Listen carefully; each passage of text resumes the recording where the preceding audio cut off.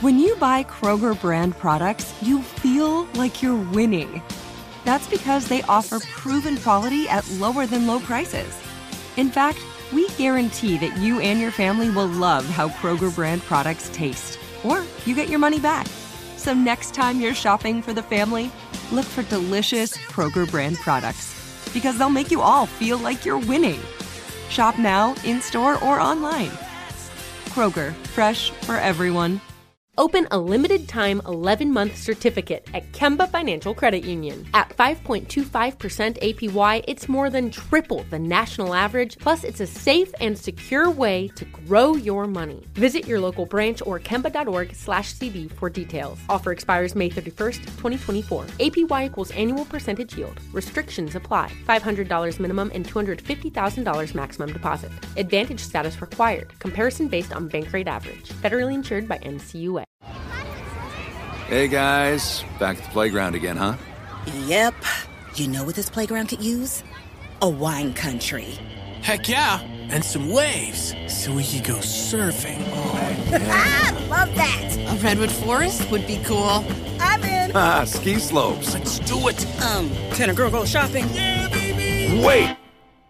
Did we just invent California? Discover why California is the ultimate playground at visitcalifornia.com.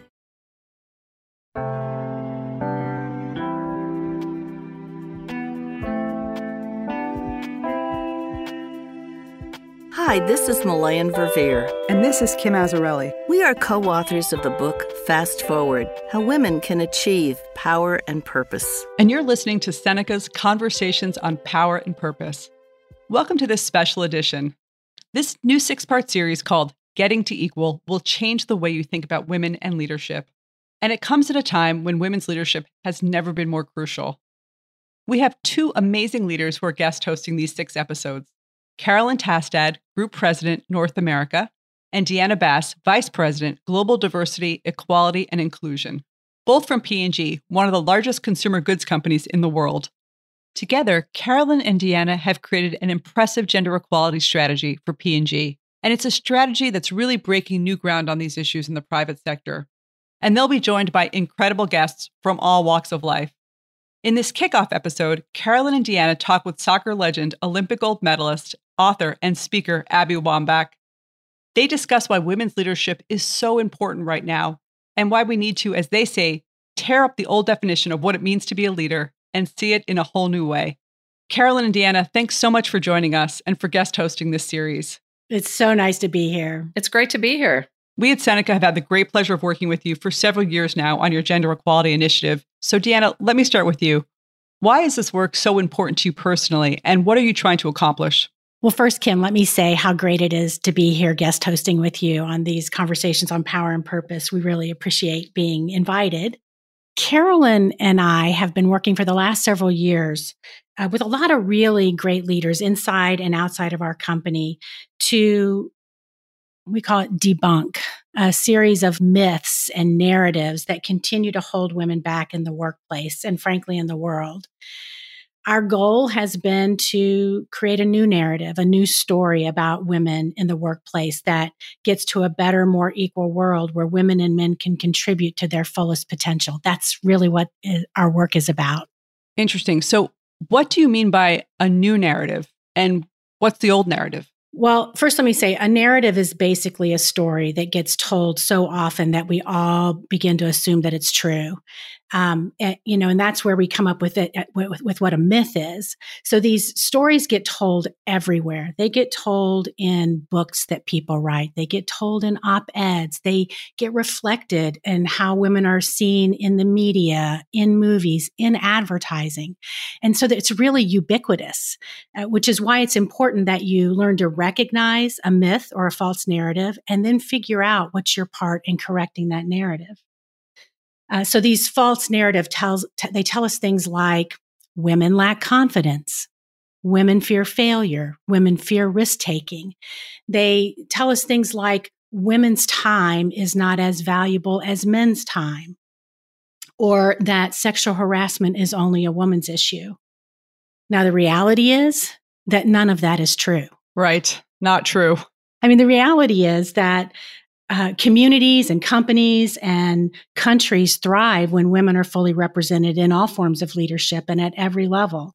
And that includes at the very top levels of the public, private, and not-for-profit sectors. So we've been working really intentionally to reframe these stories or narratives. And that's why we're really happy to be hosting this series on conversations on power and purpose, where we can have the opportunity to unpack those myths with really great leaders and artists and activists as part of the conversation. Well, we are so excited about this.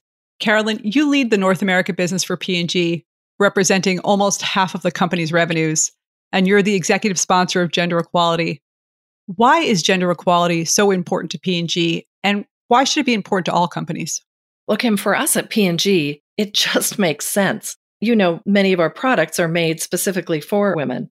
Always, Tampax, Olay, Secret, Pantene, just to name a few. And we know that women influence the majority of purchase decisions in most households. Right, like 85% of purchasing decisions or something are influenced by women. Yeah, that's absolutely right. And so it's just the right thing to do for our business. It's the right thing to do for our people. And we know that when we have diverse teams, diverse voices working together with the broadest range of skills, experiences, and styles, we get better results. There are so many studies that show this. These studies show that good things happen when you build a diverse team. There was a study done by Boston Consulting in 2018 that showed that companies with diverse management teams had 19% higher revenues from innovation. And I just read the other week that an organization in the UK called The Pipeline looked at companies on Britain's FTSE index and found that firms that had more than 33% women on their executive teams had a net profit margin that was more than 10 times that of companies with no women on their executive teams. 10 times. That's an incredible statistic. Imagine what they could do when they hit 50% of women on their executive team.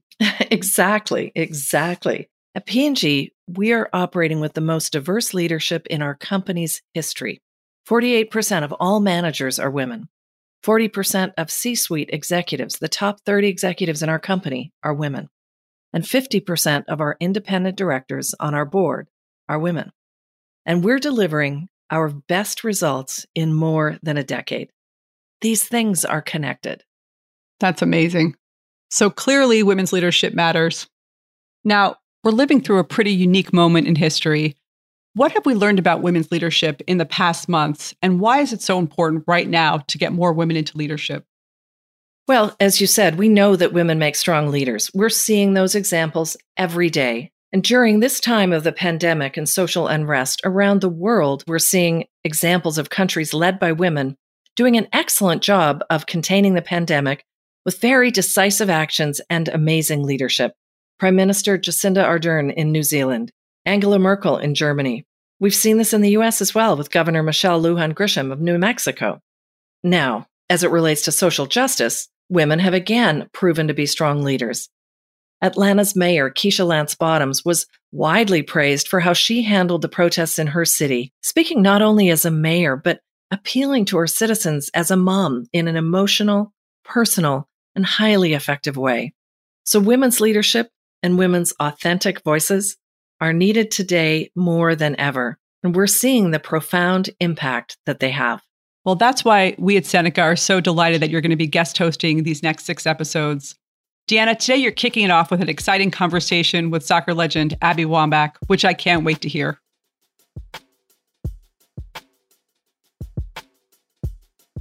We'll be back after this break.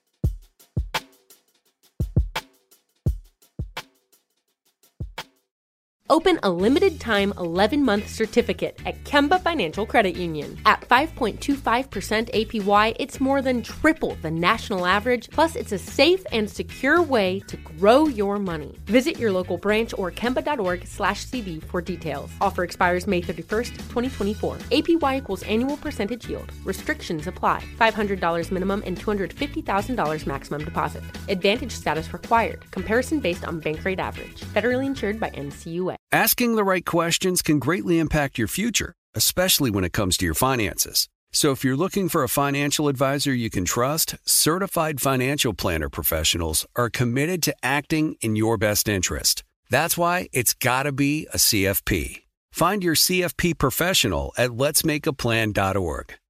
Are you still searching for your perfect place to call home? Well, now is the time to buy at Fisher Homes. If you're looking to move in before the end of 2024, May could be your last opportunity to start building your dream home and close before the year's end. If you're hoping to move in even sooner, Fisher Homes also has homes that are move-in ready and waiting for you, where you can start enjoying the benefits of homeownership even faster. Schedule your personal tour with a new home advisor today at FisherHomes.com and make this spring the season you find your perfect home sweet home. Abby Wambach is a soccer legend, a two-time Olympic gold medalist, a FIFA World Cup champion, and she's the author of 2 New York Times bestseller books, Forward, a memoir, and the #1 bestseller, Wolfpack, How to Come Together, Unleash Our Power, and Change the Game. It's based on her inspiring 2018 commencement speech to Barnard College graduates that went viral. Abby's message to all women: if we keep playing by the old rules, we will never change the game. Abby, I am so excited to have you here today. Thank you so much for joining us. Oh, man. Thank you so much. That was such a nice intro. So glad you're here. Abby, we're so happy to have you here because you always bring so much great perspective and energy to the conversation. So you have captained the women's soccer team to more victories than any other individual. As Deanna said, you're the 2-time best-selling author, including this book on leadership, a very sought-after speaker, and a great friend of ours. So let me open it up by asking you how you lead. I would say one of the most important things that I ever saw and witnessed with my own eyes, and I think that that's really important, this idea of representation, is seeing another woman stepping into her full humanity as a woman in a leadership position. And this happened to me when a coach from Sweden came to coach the United States, our U.S. national team, Pia Sundhage. She showed up, and the first day she showed up with this guitar, and she starts playing the guitar of our first meeting. And at first I was like, this lady is crazy. This lady, what is she doing? And then as the song progressed, we kind of, in our seats, were inching forward because we had never seen a woman step into her own self like that. And Pia was that way every space she walked into. In every room, she was the exact same. She never changed her personality for anybody. She was the boss. She was the big boss. And it gave us that confidence to do that in our own ways, whether it be on the field or in meeting rooms. And so she gave me the confidence as a person, like not just as an athlete or a leader, but as a person to be who I really was. And around this time is when I really, I was so concerned with endorsements and not being the atypical gay person. I didn't want the whole team to know. I didn't want the world to typecast our women's national team as the gay team. So I kind of kept it to myself. But when Pia showed me this form of leadership, I realized authenticity was one of the most important key elements to having people follow you. I'm talking about getting a group of people from where they are to where they ought to be. And to be able to do that, you have to have people follow you. And the only way people will trust and believe you is if you are truly yourself in every room you walk in. So that is the story. That is kind of the way that I try to lead in my life. And sometimes, I am too much of myself, my wife would say. Well, I think this notion of authenticity is so important. And I think it's exactly what you said. Authenticity builds trust. And when you have that trust, I think it is easier to lead. So your New York Times bestseller, Wolfpack, is about women and leadership. And you've got this amazing way of describing the rules that you think are important for people to truly lead authentically, as we've talked about. And, by the way, for our listeners, Abby's also got a second book coming out this fall, which is Wolfpack, targeting a younger audience. So, Abby, tell us about Wolfpack and where it all began. Okay, so where it began, a few months after I retired, ESPN called me and they wanted to award me with what they called the ESPY Icon Award. Now, for the listeners who don't know what the ESPYs are, it's essentially the Oscars for sports. And I found myself on stage standing next to Peyton Manning and Kobe Bryant, may he rest in peace. And I just remember this poignant moment where the lights were on and the camera was on. And I was just feeling like this immense amount of gratitude. Like, we women, here we are. We have finally made it. They see us like they see Peyton and they see Kobe. And then the lights turned off and the three of us turned to walk off stage and something totally different happened. What you might have thought would have been the best celebratory night of my life turned into what I kind of call the Jerry Maguire moment, where I spent sweating and like pacing in my hotel room trying to figure out why I was so pissed off. And I think what I realized that night is that I spent my whole career fitting in and staying inside the lines and not pushing the envelope as much as I needed to, as much as maybe the world even thought I was, because the three of us were walking into very, very different retirements. You know, Kobe and Peyton, they earned a ton of money, and their biggest concern in retirement was where they were going to invest their hundreds of millions of dollars. Rightfully so. They rightfully earned those dollars. But my biggest concern was where I was going to do and how I was going to recreate myself in a career on being able to pay my mortgage.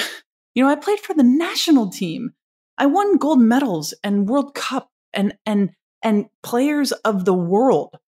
How can it be that I have literally basically nothing to show for it?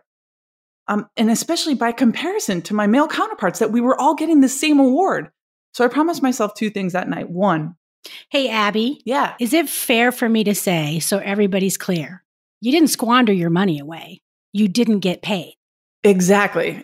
This is not the broke story where I spent all of my money. This is the whole idea that women are paid far less. And I felt like that night, if I realized that this was happening to me, this is happening to every woman in every space, right? I fancied myself, but it was a very sobering night. So I promised myself that I would do everything that I can for the rest of my life in service of not just the players that are still playing, that I didn't want them to have this experience, but other women in every industry. And I want to fight for the voiceless. I want to fight for the people who don't even know that they are under the spell also. So that's kind of what I'm doing. And, you know, the books, they've been kind of one of the things that have just kind of come out of me since retiring. And so, yeah, the books have been like such an avenue for me to figure out what it was that I knew about leadership and how I learned some of the methods and the tactics of leadership, like making failure a fuel, and demanding the ball. You know, I am so grateful for the time that I spent on the national team, because had it not been for that experience, I wouldn't have learned the very lessons of life, of leadership, that would allow me access to this conversation with some of the biggest and brightest women in the space of corporations, of the corporate landscape, fighting the good fight as well. Well, one of the things we're certainly really proud of is to be working with you. Our secret brand has worked with you and women's soccer to really become an advocate for pay equality and equal pay for women in sports. And you have made such a huge impact in that space. And it's so very important. Tell us a little bit more about some of these rules. Make failure your fuel. Old rule. Failure means you're out of the game. New rule. Failure means you're finally in the game. And essentially what this means is when you fail, you need to, in your mind, it's a mindset shift. It's not easy, but when you fail, you need to look at it as an opportunity, not a thing to take your ball and go home. It's the moment that can change your life. You can do it. Failure is your fuel. I'll just tell you this story. It's great because it's an old one. It's the first time that I got invited to play as a youth national team player. This is like back in 1996. So we got to tour the U.S. women's national team, the full senior team's locker room. So there I was, we're 16 years old, and here we were. We found ourselves at the foot of Mia Hamm's locker. There was this picture that was taped up right next to the door, as you would assume every player could see and look at right before they were going to go step onto the field for training each day. And you might think that this was a picture of them, I don't know, celebrating a goal or their last win. But it wasn't. It was of the Norwegian women's national team, in fact, celebrating obnoxiously, in my opinion, the previous year's win over the United States in the 1995 Women's World Cup, knocking the U.S. out of the World Cup in 1995. And as a 16-year-old, I just was like, what is this about? And we talked about it for the rest of that week as a team, because a lot of us were stunned and surprised. And then when you kind of break into it and get down to the like basics of it, the fear of failure is also the fear of success when you get straight down to it. And I think that that's one thing that I have grabbed onto, held onto, and continue to enforce in my daily life, even after soccer, and it's a muscle, right? That you have to train. I wasn't born being completely fine with failure, right? I had to learn that the failures of my life were going to be the arrows that were pointing me in the directions that I needed to go or that I needed to steer clear of. And I wasn't going to not try something because I was going to be afraid of what the outcome was. So I don't know. I think that that's one of my favorite lessons of the Wolfpack book. And I think it's one of those lessons that I keep having to relearn every single time that I fail. I have to remind myself, no, this is actually the beginning. This is not the end. That's amazing. It is such an important lesson for young girls and for women to not fear failure, but like, I love that you turn it into failure as fuel, right? It's such an amazing reframing of how to think about failure. Yeah, I just think it's important, especially women, when you find yourself if you're in the corporate world or you find yourself in male-dominated spaces, there's this mindset that we have to be perfect in order to get any success, to find any worthiness, right? And I think that this concept really will help you move forward. Men are allowed to fail up. Why the heck can't we?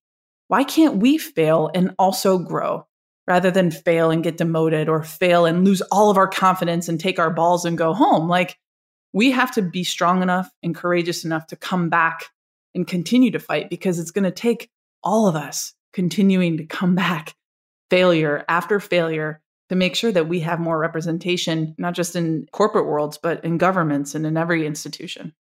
I think your point that failure becomes the way to learn. Right. And if you don't learn, if you don't push the boundaries and push yourself, how do you expand your impact? How do you expand your influence? How do you expand your knowledge base? So the notion of learning is so important in that. You have one more rule that I want you to share. You have a lot of rules here, but we're going to make people go get your book to find the other rules, because it's just extraordinary way that you frame leadership. So what's your last one that you want to share with us? Demand the ball. Old rule. Play it safe, pass the ball. New rule. Believe in yourself. Demand the ball. We women have been conditioned to believe that we need to stay silent, that we need to be quiet. And I'm here to tell you that if you want what you want in your life, whatever it may be, you have to demand it. The call to the Wolfpack. Believe in yourselves. Stand up and say, give me the effing ball. Give me the effing job. Give me the same pay that the guy next to me gets. Give me the promotion. Give me the microphone. Give me the Oval Office. Give me the respect I deserve, and give it to my Wolfpack too. I found myself, it was a couple years after the other story at 16. I was about 18 years old. I was at the Olympic training facility, and we were there with the U18 women's youth national team. And one of my idols, her name is Michelle Akers. She, at the time, was 35 at the end of her career for the senior team. And she was walking towards our training session. And I was like, why is she walking towards our practice? Well, she sits down next to me and she starts putting her own cleats on. And so now I'm starting to actually have a panic attack. I'm like, is she actually going to be playing soccer with us today? So she had to elect to come and play with 18-year-olds. Right? That was her choice. And so for the first couple of quarters of the game, I noticed Michelle, and she's kind of staying back and letting the players kind of do their thing and motivating them, and also cheering them on and telling them great job. Well, for the last quarter comes around, and it was like something totally switched on or off. I'm not sure which. And Michelle ran right back to the goalkeeper, got in her face and goes, give me the effing ball. Well, Michelle takes the ball and dribbles it through our team, leaving all of us basically on the floor, literally. And she scores. And it was winners keepers. So which means her goalkeeper, again, got the ball.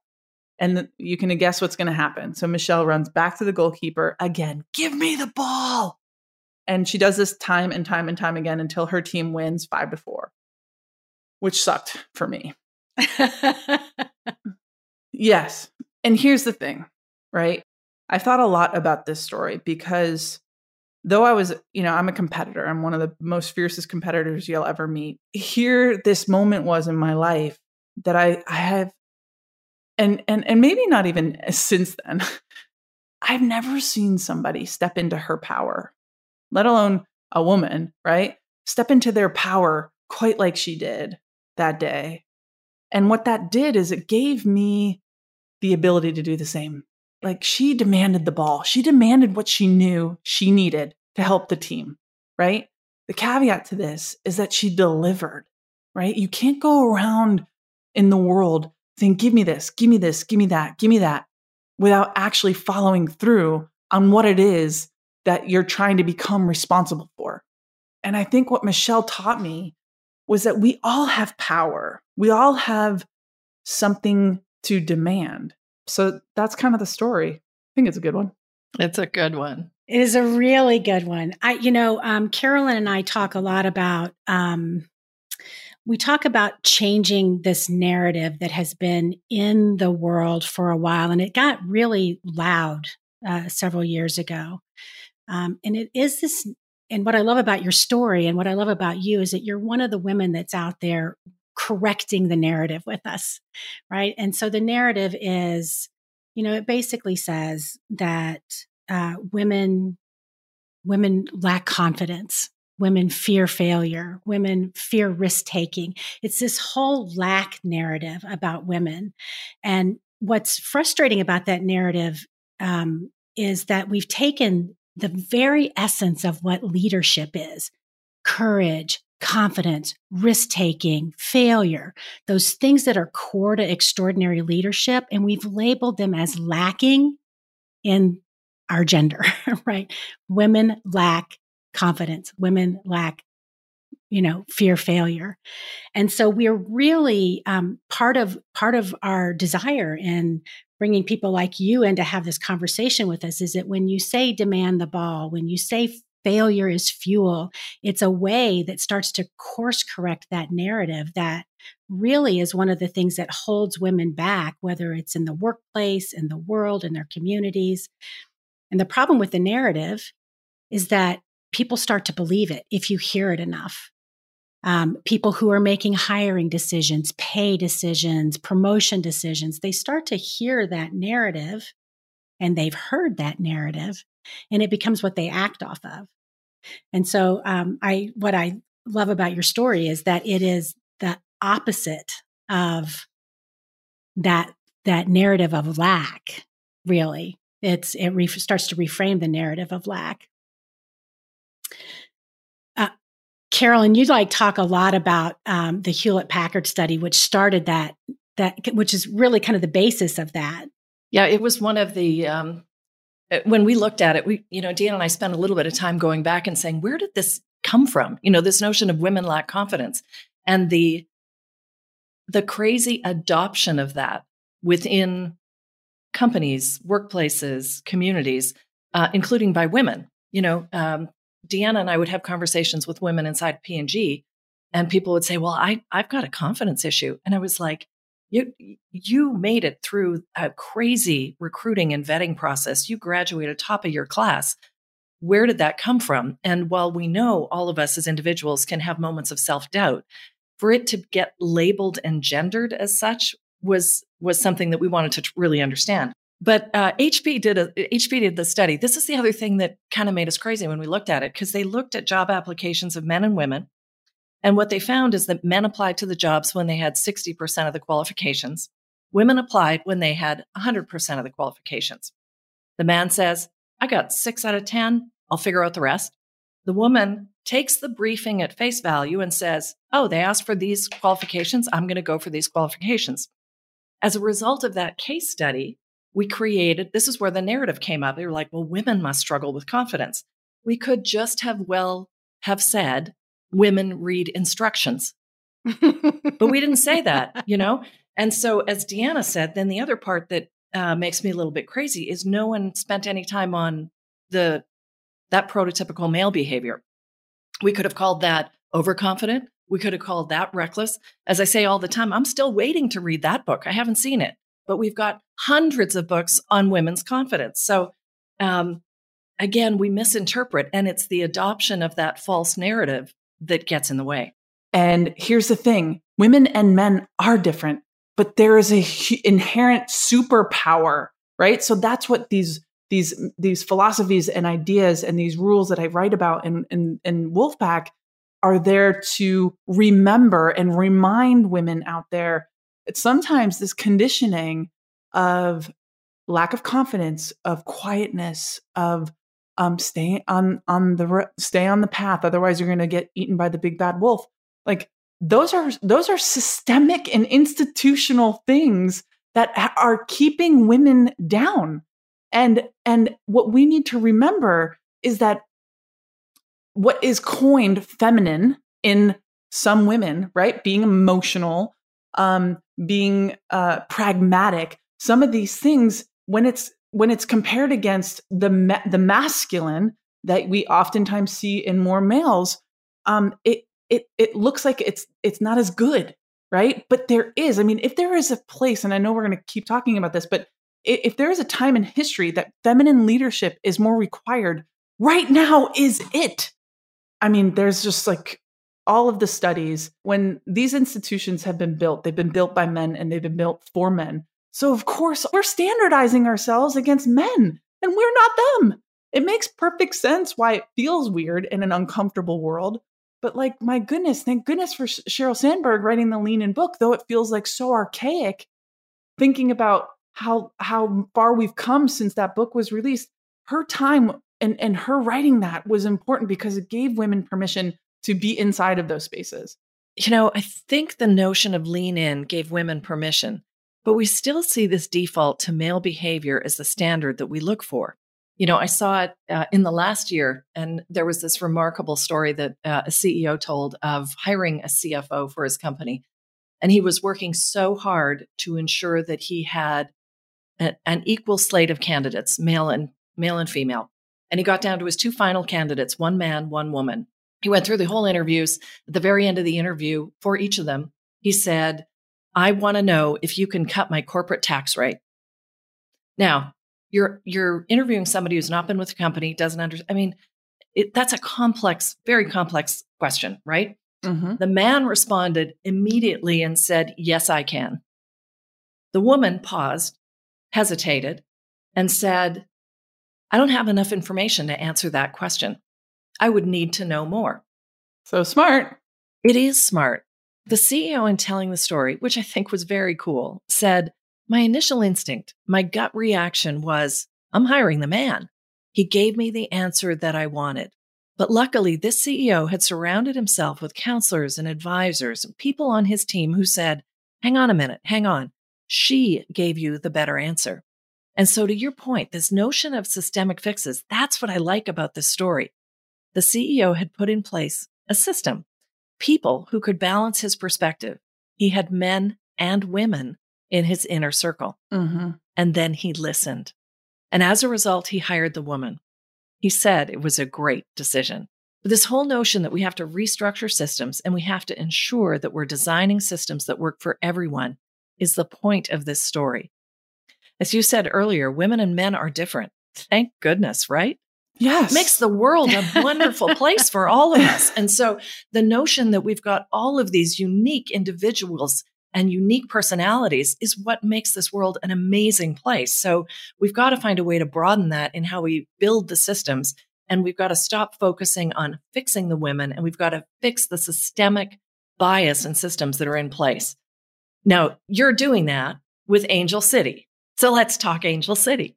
So the NWSL is the National Women's Soccer League, and P&G, you all know them very well because you've been a sponsor of the league, and I thank you for being one of those companies that puts their money into places where not only it's needed, but to get some sense of respect, to see a secret, to see P&G on the boards of the sidelines. Like that actually does something to somebody's psyche, right? Angel City is a team that is going to be starting in 2022, founded by these 4 folks. Natalie Portman, I think you all know who she is. She called me a few days before they were going to release the statements that they were coming into the league. And they decided that they were going to structure this team very differently than what most professional sports teams and how they're structured. And they wanted to do this differently, to give access to professional sports ownership to the very people who helped build women's soccer.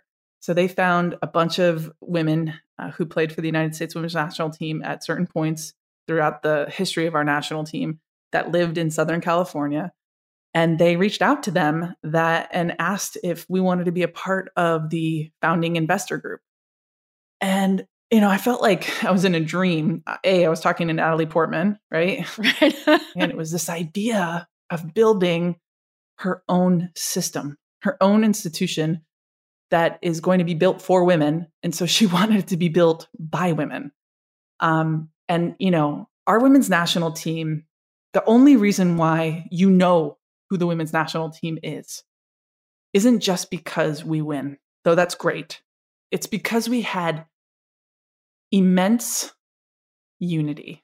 And by the way, that doesn't mean that every player always agreed on every contract negotiation topic, specific bullet point that we were trying to get from U.S. Soccer Federation. It just means that in the end, we agreed and we had a democratic system set in place to support each other. And so what this situation and the whole point of the Wolfpack book is to find your pack, is to find your people. Right. And that is why I know our women's national team has found not just success in getting decent contracts over the years, and especially now since I've retired, but they've won medals, they've won championships, and then they won the hearts of our country. Right. And it is no surprise to me, because when you get a bunch of badass women together, excuse the language, but it's important for that sentence. When you get a bunch of badass women together, good things happen, right? And then of course, I don't know, it's so freaking exciting. And it's restructuring and reorganizing and reimagining what is possible, right? We can't keep banging our heads against the ceiling of a house that was built for a man. We have to do what Ava DuVernay has said. We have to start building our own homes. It's so funny because you keep reminding me of these, myths or false narratives that just your storytelling helps debunk them along the way. What Angel City makes me think about, Carolyn and I talk a lot about, and again, this is in a corporate setting, right? So there's another one of these false narratives that kind of plagues women in the workplace.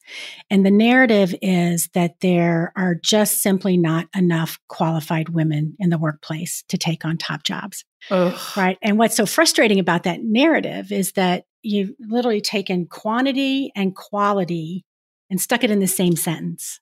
There are not enough of them, and the ones that are there aren't quite good enough. And if you listen in the workplace, you will hear this quantity and quality narrative kind of played over and over and over again. One of the ways that we like to talk about it, and you just debunked the myth in what Natalie Portman and you and all the women who are really fixing the systems are doing.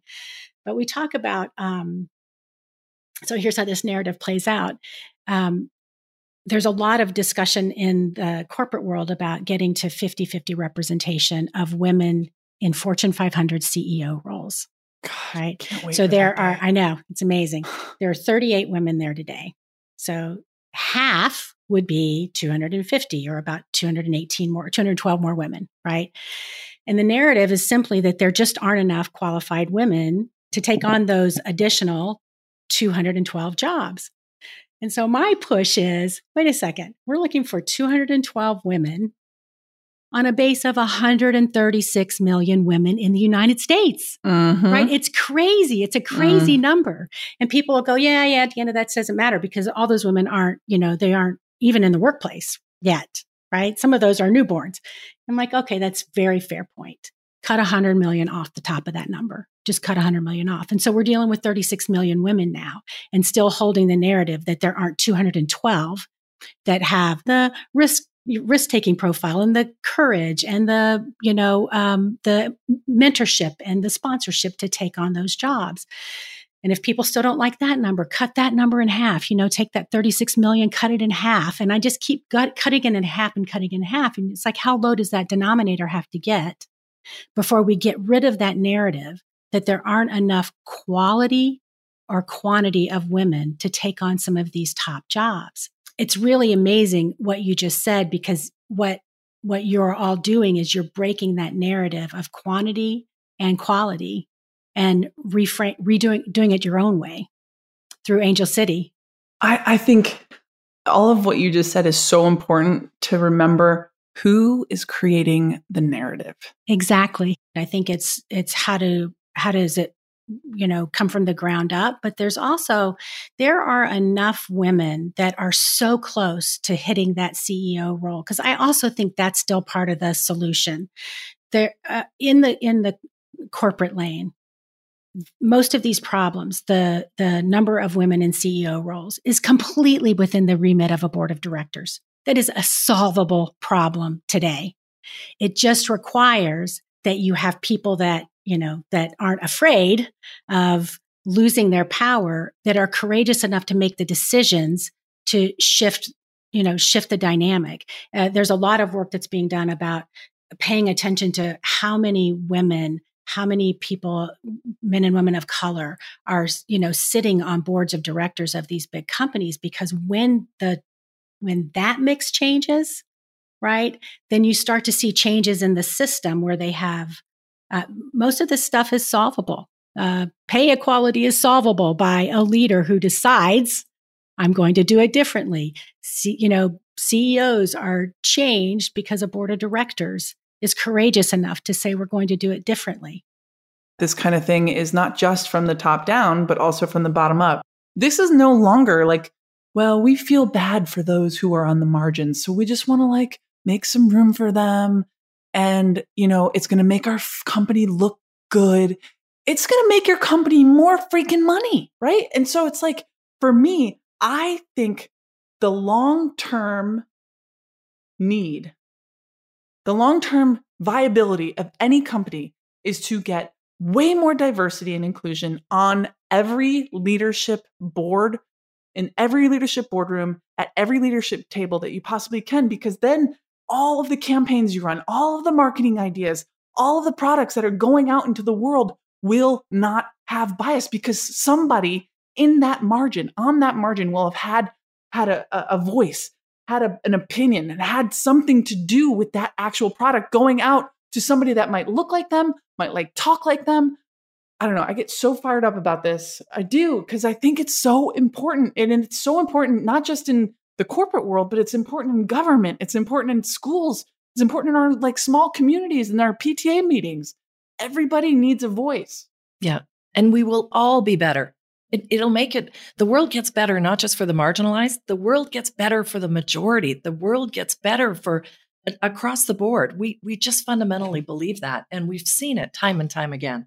It's so important. And I was saying this to Deanna after we talked the other day. I said, every time we talk, I am just so struck by your generosity. And I mean that so sincerely, because it's your generosity with us. It's your generosity, your spirit in the work that you're doing. We appreciate it very much.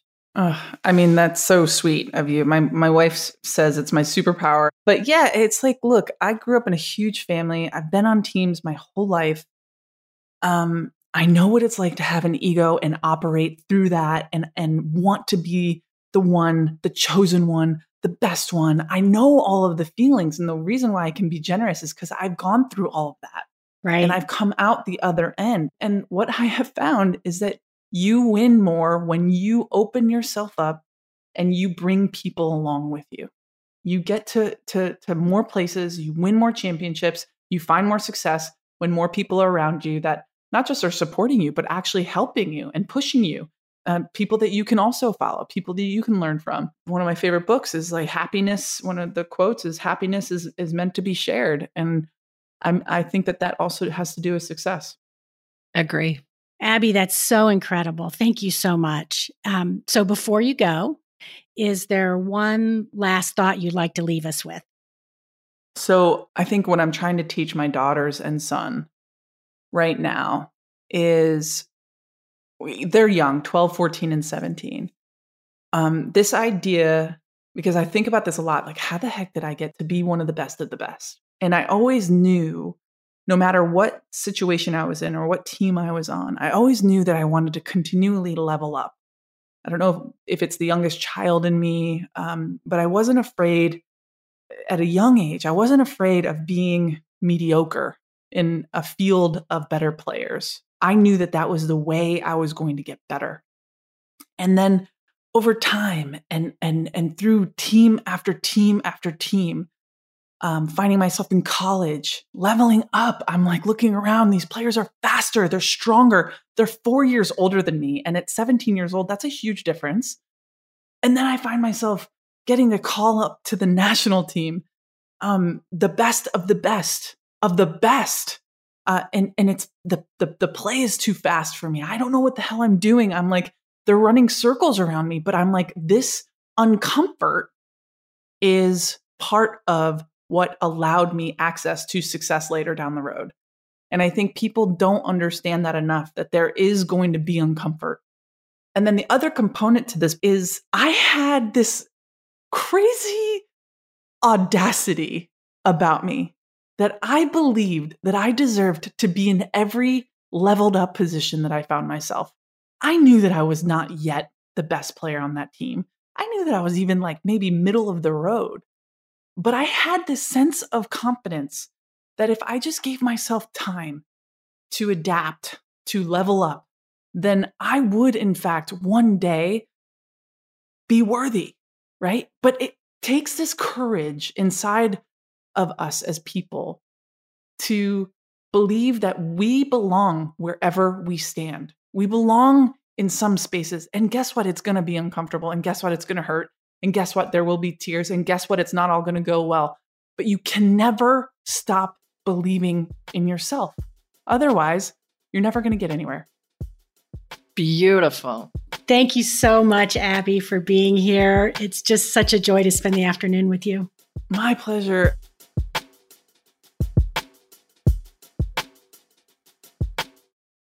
That was an incredible conversation with Abby, Carolyn, and Deanna. To learn more about Abby's work, go to abbywambach.com. Here are 3 takeaways that I got out of the conversation. First, as Carolyn and Deanna remind us, we need to stop trying to fix the women and instead fix the system. This includes debunking the myths and rejecting the false narratives that hold women back in the workplace and in the world. Instead, we need to create new narratives, as well as address head-on systems across industries that lead to inequality. These include how women get paid and how women get promoted. And as they remind us, if we want to get to equal, we need to make sure that women leaders are equally represented in top leadership roles across industries. Second, we need to broaden how we define leadership. The legacy model of leadership that is often described as, quote, male, may not be working for anyone, men or women. Instead, we need to recognize that women's leadership matters and it drives results.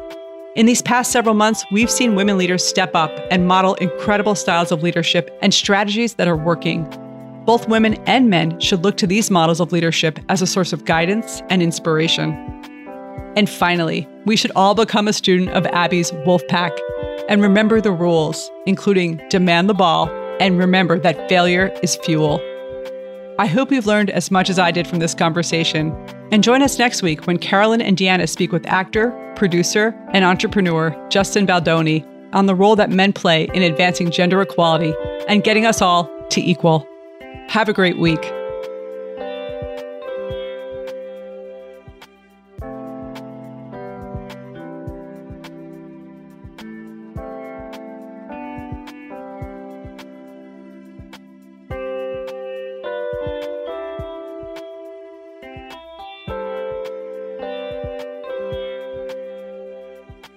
You're listening to Seneca Women, Conversations on Power and Purpose, brought to you by the Seneca Women Podcast Network and iHeartRadio, with support from founding partner P&G. Listen to Seneca Women Conversations on Power and Purpose on the iHeartRadio app, Apple Podcasts, or wherever you get your podcasts. And please support this podcast by telling your friends, subscribing, and rating us. For more information on Seneca Women, follow us on social media, visit our website, senecawomen.com, and check out the Seneca Women app, free in the App Store. Have a great day.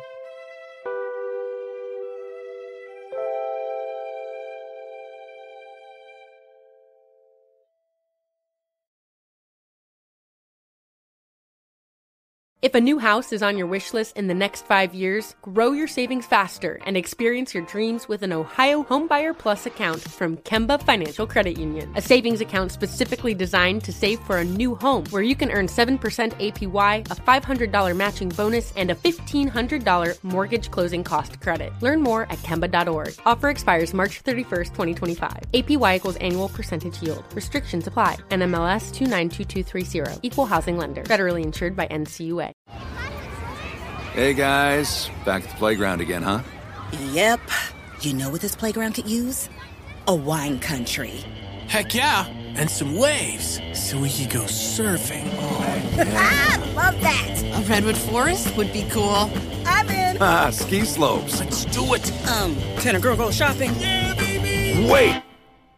Did we just invent California? Discover why California is the ultimate playground at visitcalifornia.com. Asking the right questions can greatly impact your future, especially when it comes to your finances. So if you're looking for a financial advisor you can trust, certified financial planner professionals are committed to acting in your best interest. That's why it's got to be a CFP. Find your CFP professional at letsmakeaplan.org.